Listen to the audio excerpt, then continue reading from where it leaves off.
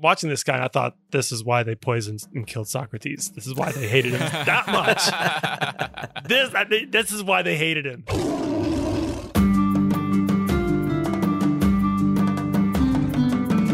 Welcome to Talking Beasts from NarniaWeb.com, where we explore the world of C.S. Lewis and keep a watchful eye on the latest Narnia movie news. This is Talking Beasts. Welcome back, everyone. This is Glumpuddle. And this is Rillian. And today we are reviewing The Most Reluctant Convert, a new movie about C.S. Lewis. It releases on November 3rd. This is an early review. Either there's no God behind the universe, a God indifferent to good and evil, or worse, an evil God. Do you believe that logic and reason bring forth indisputable truth? I do. And are your moral and aesthetic judgments valid and meaningful? They are. For the first time, I examined myself with a serious, practical purpose. What I found appalled me. How could a mere man be called a great moral teacher and say the sort of things Jesus said? Such as? And what better opportunity to have back on the show David Bates, host of Pints with Jack, the C.S. Lewis podcast. David, welcome back. Hey guys, it's wonderful to be back and to have both of you this time. That's right. And I understand this movie already kind of has a significant place in your family. It does. This was the first movie that my son, Alexander, ever watched. We watched it the day that we brought him back from the hospital. So you did not waste any time on the brainwash, whatever you want to call it. I've already explained to him why C.S. Lewis is better than Tolkien, yes. And you're already having the theological discussions and the back and forth. Naturally. Oh, no. Rillian showing his Lord of the Rings shirt. You know what? I'm wearing a Gator jersey because my Gators lost, so I had to fly the flag. But I was gonna. Wearing my Pints with Jack shirt as well. I'm a fan. I'm kind of starstruck right now. Oh my gosh, David Bates is back. Okay, this is the first time the three of us have spoken since seeing the movie. So I'm really excited to hear what you guys thought. But first, David, why don't you tell the listeners what you're drinking, what this movie is about? Oh, sorry. Well, if you can tell what you're drinking as well if you want, as is tradition. I'm having Earl Grey. Oh, lovely. I very much approve. I'm drinking Kid Kolsch, which is a local Wisconsin beer. But the synopsis. So the movie basically tells the story of Lewis's life up until shortly after his conversion to Christianity in the early 1930s. And it's narrated to us by an older Lewis who's walking around Oxford. And throughout the movie, we see this older Lewis lurking in the background as we see the scenes play out from earlier in his life. And he's got a childhood self that's played by Eddie Ray Martin and a young adult self played by Nicholas Ralph. And the movie begins with him walking through the Oxford Natural History Museum, explaining why he was originally an atheist, that he was an atheist because he saw all this death and suffering in the world. And then we have a flashback to his childhood, and we then go on from there. We see the death of his mother, the estrangement from his father, his trials at school, his time in the trenches of World War I, and his return to Oxford, and then his conversion first to theism, belief in God, and then ultimately to Christianity.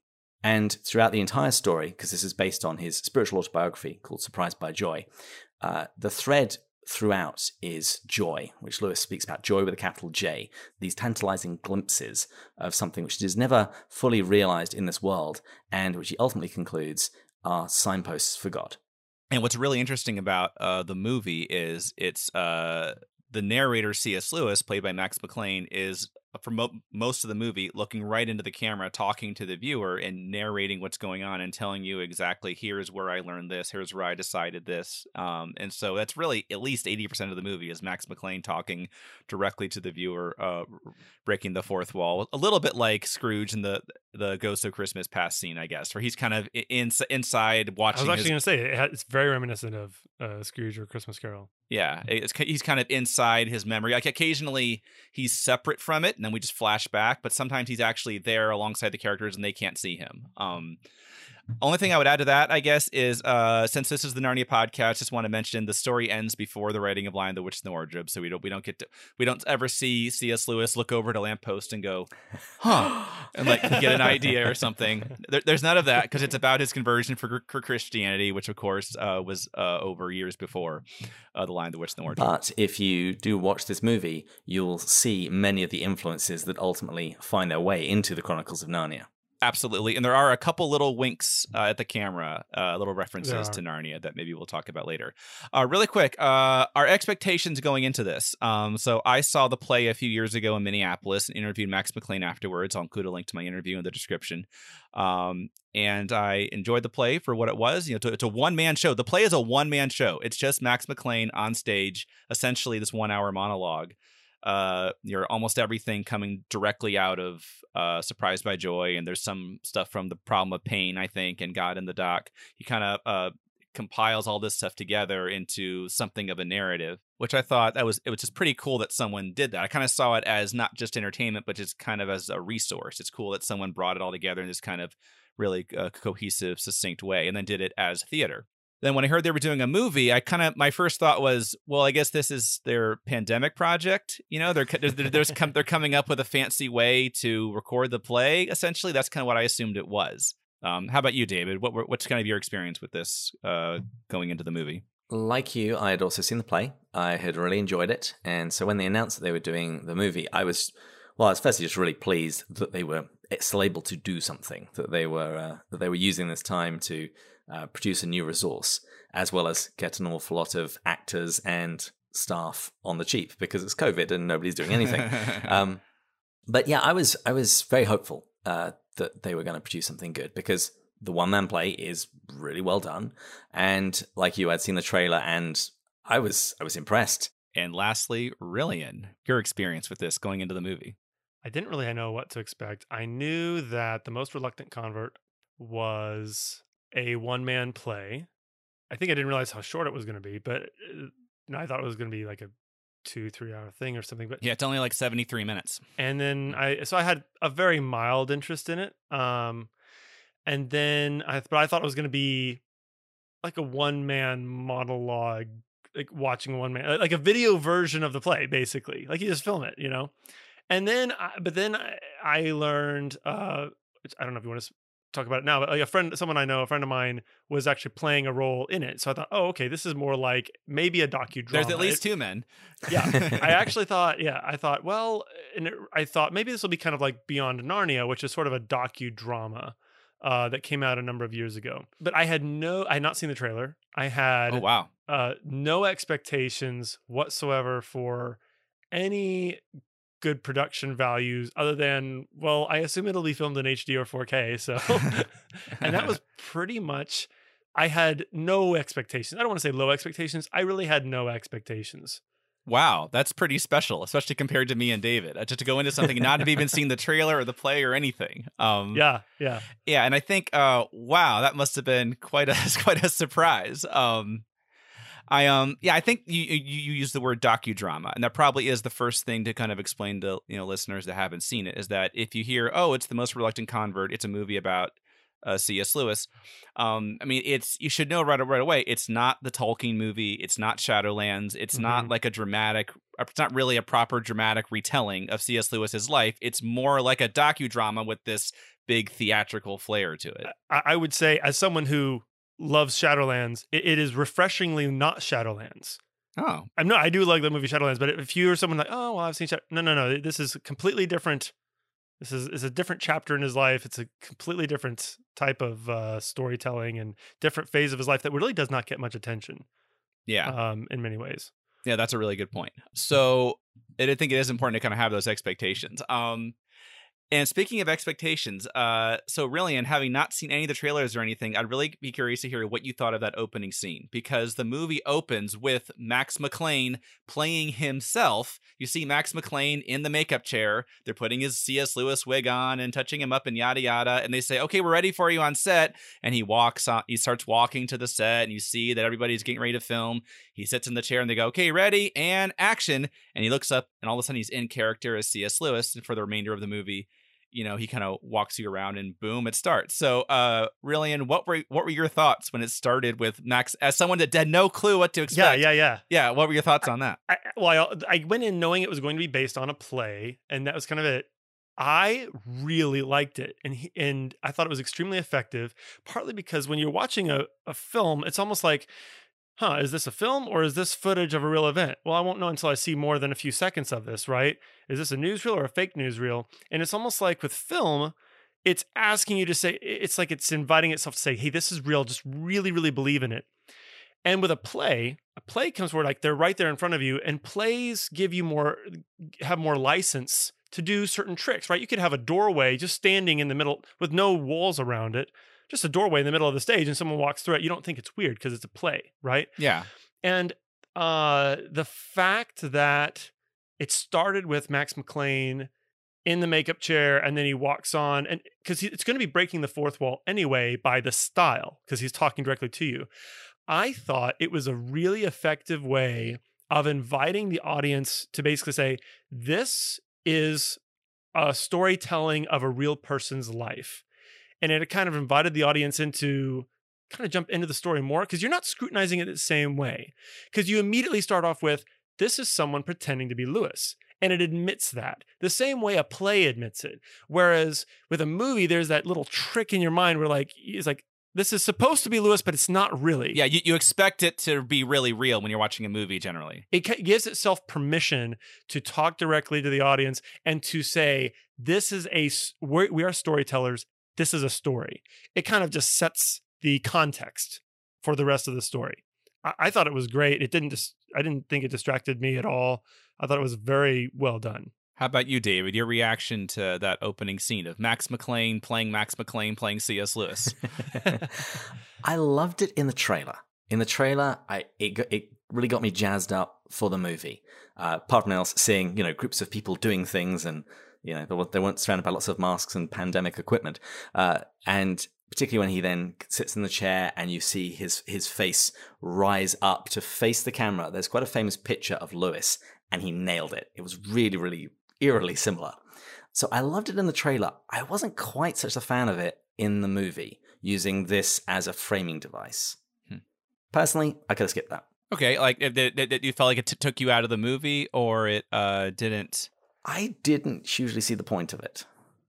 When it's a trailer, it's, hey, we've been making this movie and it's all building up to, lights, camera, action. There it made sense to me. But in the movie itself, not so much. I would have been quite happy with him beginning at the point when he starts looking at the camera and then he starts telling his story. Without going into more detail, because we'll discuss it later, I think that I would have not approved of it if it weren't part of a bookend. It was actually the bookend that I didn't like. But okay. Well, I will say, let's not spoil the other end of this bookend, I think, since it's literally the very end of the movie. Let's not spoil exactly what that last 60 seconds is. But okay, yeah, for me, same here. I thought that opening in the trailer was like, wow, this is really different. This is really cool. I think it did work for me here. It just said, hey, this is someone performing C.S. Lewis. That's what this is. And I think I would have held it to that. I just echo everything Rillian said, I guess. I held it to that higher standard of realism. Like they're saying, hey, this is we've taken bits of Lewis's life and we're kind of portraying them, but it's not meant to be completely realistic. It's this sort of, so I think they kind of gave it permission to do that. And I just thought it was fun. What I did like about it was a nod to the history of this project, that this began life as a stage play, and it was now transitioning to the silver screen. That night, as I read Phantastes, my imagination was baptized. The rest of me took a little longer. Okay, I'm just dying to know, just overall, what did you guys think of it? Let me start with you, David, because we're kind of in a similar place as far as we saw the plague, we're familiar with Max, yada, yada. What are your reactions to the movie overall? Well, to balance off that slightly negative beginning that I had a moment ago, I loved it. I really enjoyed it because you have this older Lewis walking around Oxford and you see all of the sights. If you visited Oxford, it just takes you right back there. Again, the pandemic has meant that a lot of us haven't got to go places that we would like to have gone. And one of the places I was meant to have been in this past year is Oxford. So it was lovely to be able to see the Natural History Museum. I think it was the White Horse Pub that he goes into, the Kilns, Addison's Walk, all these places. It was just delightful to basically go on a walking tour with C.S. Lewis as he told you about his life. Yeah, but by the way, both of you have been there before, and I have not. So more. You need to go, dude. I mean, you mean the whole thing wasn't just a green screen? I thought that was all CGI. Like what? No. Brilliant. Verdict on The Most Reluctant Convert movie. The production values are as good as anyone would do it, I think. Maybe a couple things, if I were to be really, really critical, maybe a couple points on the editing, but even things like the music. I thought, I really like this music. I looked it up. I own some of the music by this music composer. He's done a number of other films that I've seen, and I own some of it. I thought it was very well done. And I love the Anthony Hopkins Shadowlands, but everyone who's spent any amount of time looking at C.S. Lewis's life or looking at photos of him knows that that's not what he looks like. This guy, it's amazing how much he looks like C.S. Lewis and how much we don't have a lot of footage of him. I've heard some audio, this audio of Lewis reading. Yeah, no, I thought it was great. It'd be a fantastic introduction if you want to know a little more about just his spiritual journey.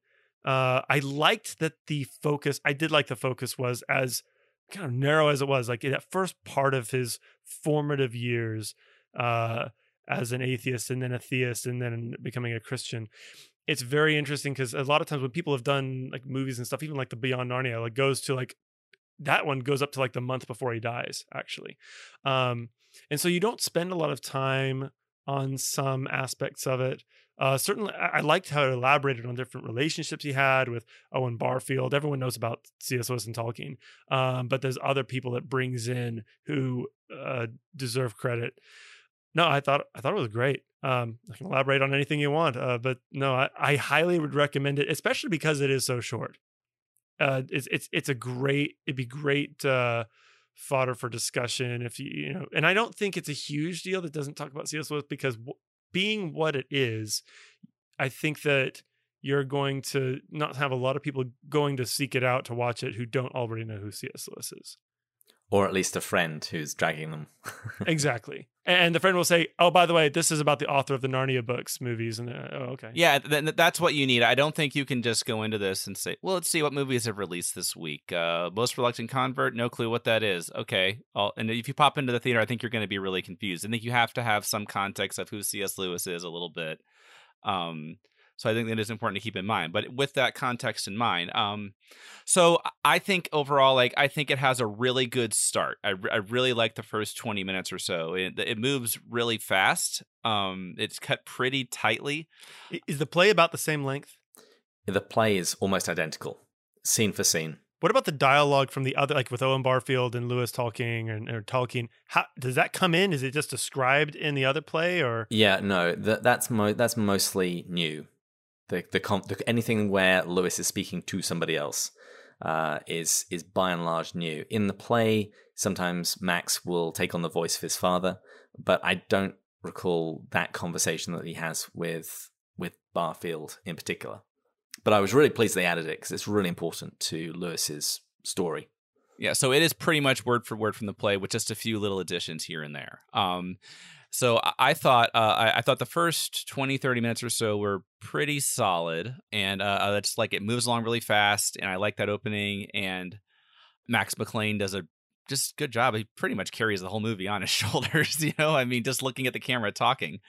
And I enjoyed a lot of the scenes we get to see that haven't been dramatized before, the more kind of obscure moments in Lewis's life, like the bit where, you know, oh, my father, you know, the way he could talk, and the bit where Warney thinks that he was done talking, and so he goes back to reading his book. That's little things from Surprised by Joy that you never thought would make it into a movie someday. I was so pleased by that scene. It was so delightful. Just as where, you know, Lewis is describing how his father could talk and talk and talk, and then it kind of cutting between adult Lewis describing it and an actual scene of Lewis's father lecturing his two sons. And that comedy was pretty good. And then Warney thinks that his father is done speaking, goes back to reading his book. Anyway, that's something I remember from Surprised by Joy. It was fun to see that portrayed on screen. I do think the movie kind of loses steam about halfway through, and it starts to settle into this very repetitive, very predictable pattern where it's Max McClane walking down some kind of a hallway with the camera backing up to follow him, and he says, and then I wondered, no, there's no way there could be a god. Then you show the flashback scene where he's having a conversation with somebody, and Max McClane says, then I realized maybe there could be a god, and starts walking down another hallway. And so I think about halfway through, it's like that pattern that pattern is you just kind of realize where it's going. I will say, as someone who has I've spent probably about a little over maybe 6 months of my life in Oxford, and it's the way it's edited together visually works great, but somehow it's like he's just jumping around every scenic part of the city, like, oh, that's the Bridge of Sighs, and then he's over by the Turf Tavern, and that's over by New College all of a sudden, that's Model, and like he rounds a corner and he's in a different part of the city. Well, he's clearly traveling by wardrobe. Exactly. A wood between the worlds, maybe. Which visually it works fine, especially if you have no idea where any of these things are. But it was sort of a little funny. So, although I do think it loses steam halfway through, as a fan of C.S. Lewis, meaning his works, and I have an interest in his life, I had fun with this. The production values are pretty solid, and so I'd say as a fan, I enjoyed it for what it was. But again, as a recommendation, I probably am not going to recommend this to someone that doesn't have just a very basic knowledge of Lewis. If you know that, he was this famous Christian writer, he wrote Lion, the Witch, and the Wardrobe, okay, you got to at least kind of know that. But and if it's like, and someone, are you interested in kind of learning more about the nuts and bolts of his conversion story? Because boy, does it get into the weeds. It's extremely philosophical. It's only 73 minutes, but it's mentally draining after a while, because it's just all the philosophy and all the stuff being really thrown at you. It gets kind of, it gets a little overwhelming. But so as a fan of C.S. Lewis, I enjoyed this for what it was and appreciated the production values. So I would give it a thumbs up, kind of with that kind of asterisk. I do think it is intended for fans of C.S. Lewis. Yes. And I'd also say it'd be a wonderful introduction if somebody's planning on reading, say, Surprised by Joy. If they watch this movie first, it will give them lots of visual imagery, so that as they're going through the book, it'll hang together a little bit more. Because that was actually the first Lewis book I read as an adult, and I stalled on it. I didn't finish it the first time. But I think if I had watched this movie before, I think I would have persevered a little bit more. It is basically almost probably 90% of it comes practically word for word from Surprised by Joy, and so that is basically like an abridged version, an abridged and visual version of that. I wanted to ask you guys, and especially you, David, because you spend so much quality time outside of Lewis's Narnia books. One thing that was refreshing is because it's someone else basically just being Lewis, talking as Lewis, describing very intimate parts about his spiritual journey.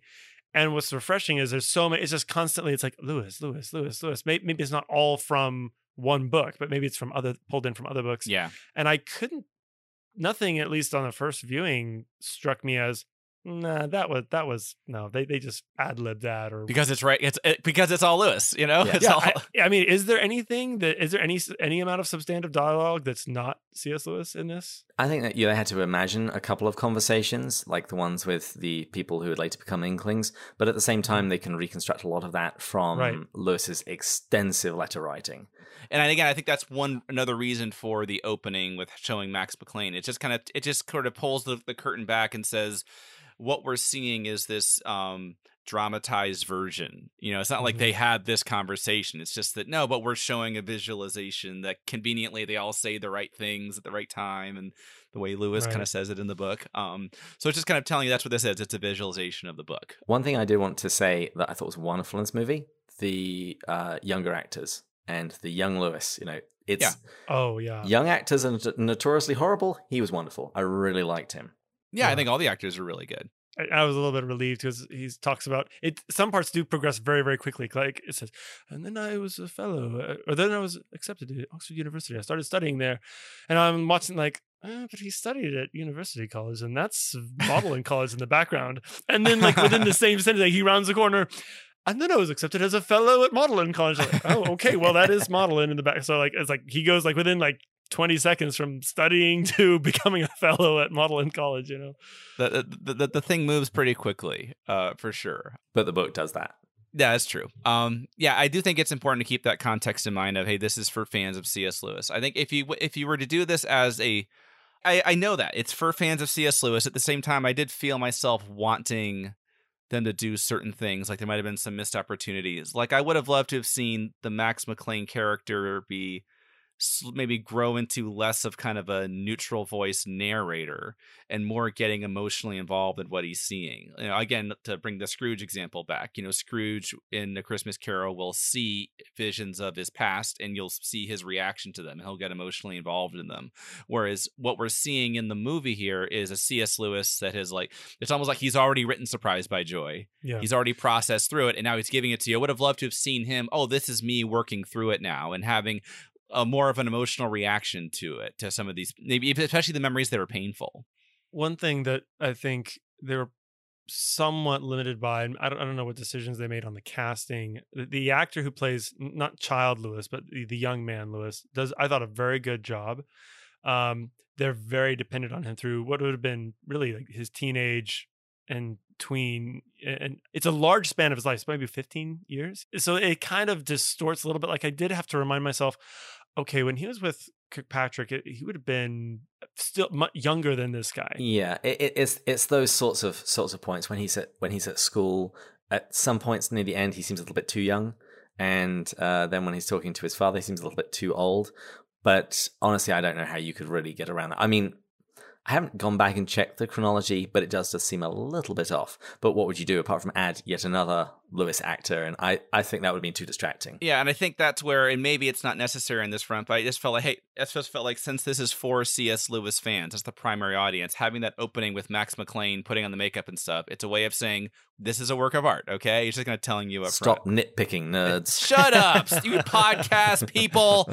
Gosh, just eat your popcorn, okay? And by the way, really, you mentioned, you know, Kirkpatrick, and that was just something I enjoyed seeing. Like, oh, it's neat to see an actor portraying of someone like Kirkpatrick. Who would ever thought that he would be in a movie? I thought that was really fun. Yeah, and I love. It's only been done, to my knowledge, I think twice. And Beyond Narnia had an actor for Kirkpatrick. Oh, never mind then. Okay. And I think it's been done before. I like this guy, and I mean, those people. And I had a guy who's a friend of mine who actually recently passed away, who was very much like the same type of guy. You would make any statement, no, really, and it could be any theological position, and he would destroy you, just destroy you. And I remember, I'm watching this guy, and I thought, this is why they poisoned and killed Socrates. This is why they hated him that much.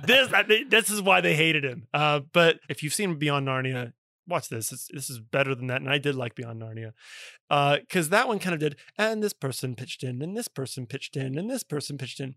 This does a better job, I think, showing, I think accurately, that these people had extremely powerful influences on Lewis's life, without which, who knows what would have happened. Yeah. When you look at, okay, without Kirkpatrick, without Tolkien, without Owen Barfield, without all these profound influences on his life that Lewis gave incredible credit to, I think it's hard to imagine that we would have certainly the literary works that we do, fiction and nonfiction, from him. Yeah, I think I agree with Kirkpatrick in particular. I think you really see like, oh, this is why C.S. Lewis became C.S. Lewis.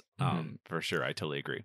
And the little twinkle in his eye as he's talking about how his argument got ripped to shreds. And he says, other people might not have liked this, but to me it was red meat and strong beer. That's a great quote. I love it. Great. So it sounds like we have overall 3 recommendations here, but certainly for me with the asterisk, I guess all of us, the asterisk of, you know, if you're a fan of C.S. Lewis, or you know a little bit about him and would like to know more.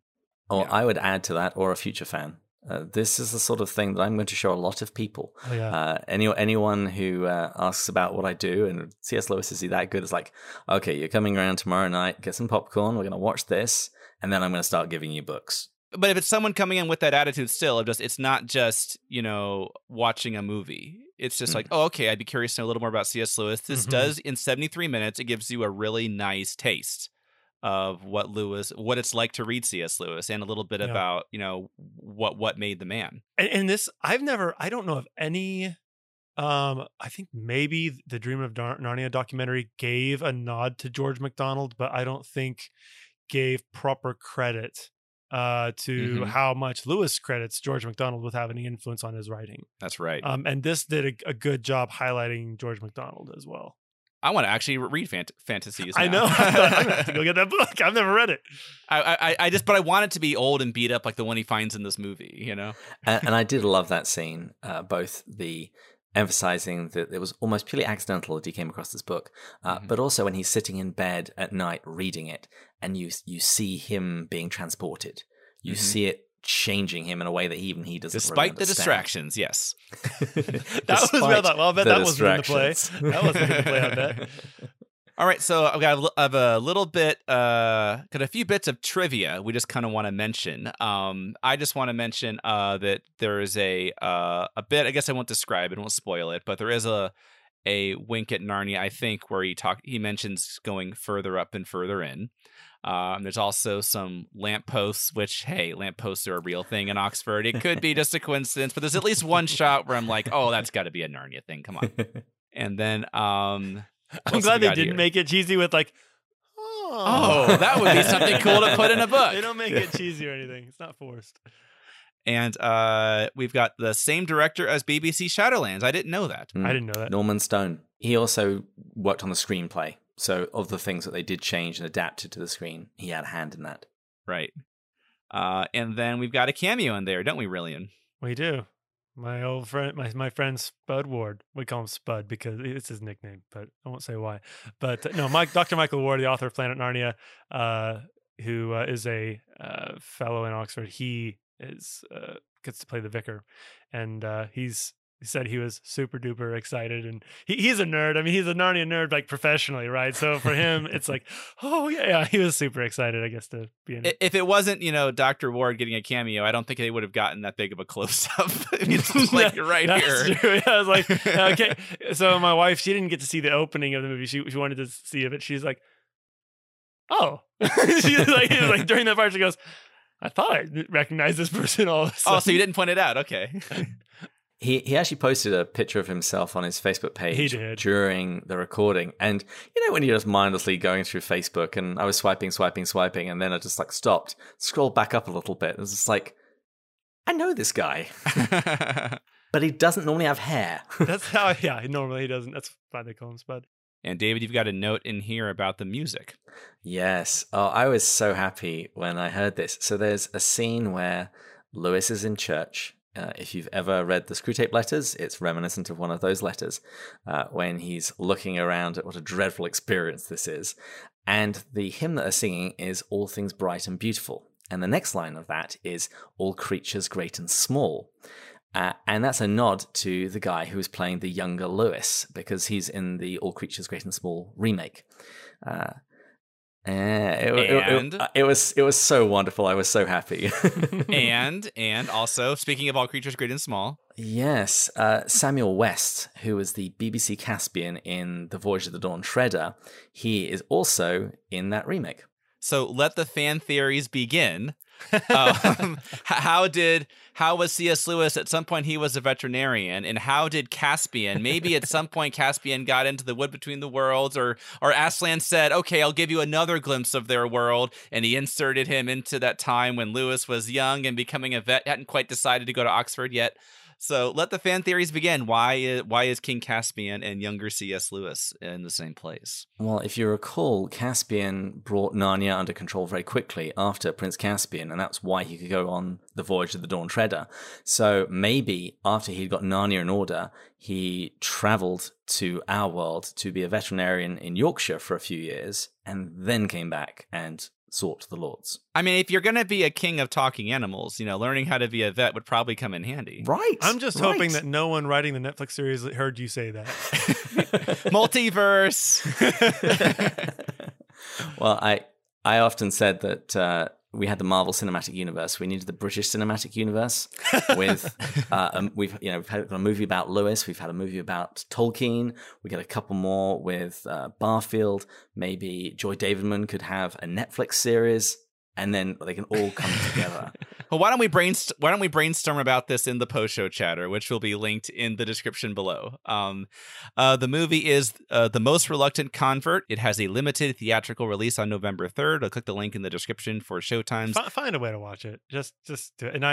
And I won't spoil the ending. What I liked, but we will in the post-show chatter. Oh, we will in the post-show chatter. We can spoil the ending in the post-show chatter. Okay. That very last scene. Well, I'll just say what I liked about the bookends is the first one says, we're telling a story. And the second bookend says, and it happened. Mm-hmm. And that's what I thought it brought it home in a great way for me. All right. So there's that big spoiler we kind of didn't want to include in the main discussion, but link it to our post-show chatter where we're going to brainstorm the multiverse and talk a little bit more about that. David, would you mind, if you've got the Google Doc open, would you mind reading the outro? Certainly. You've been listening to Talking Beasts, the Narnia podcast from NarniaWeb.com. If you enjoyed this episode, be sure to subscribe and give us 5 stars on iTunes. Post a comment on NarniaWeb.com or in the Talking Beasts Facebook group. Visit patreon.com/NarniaWeb to support this podcast and get exclusive content, including more episodes. Until next time, further up and further in.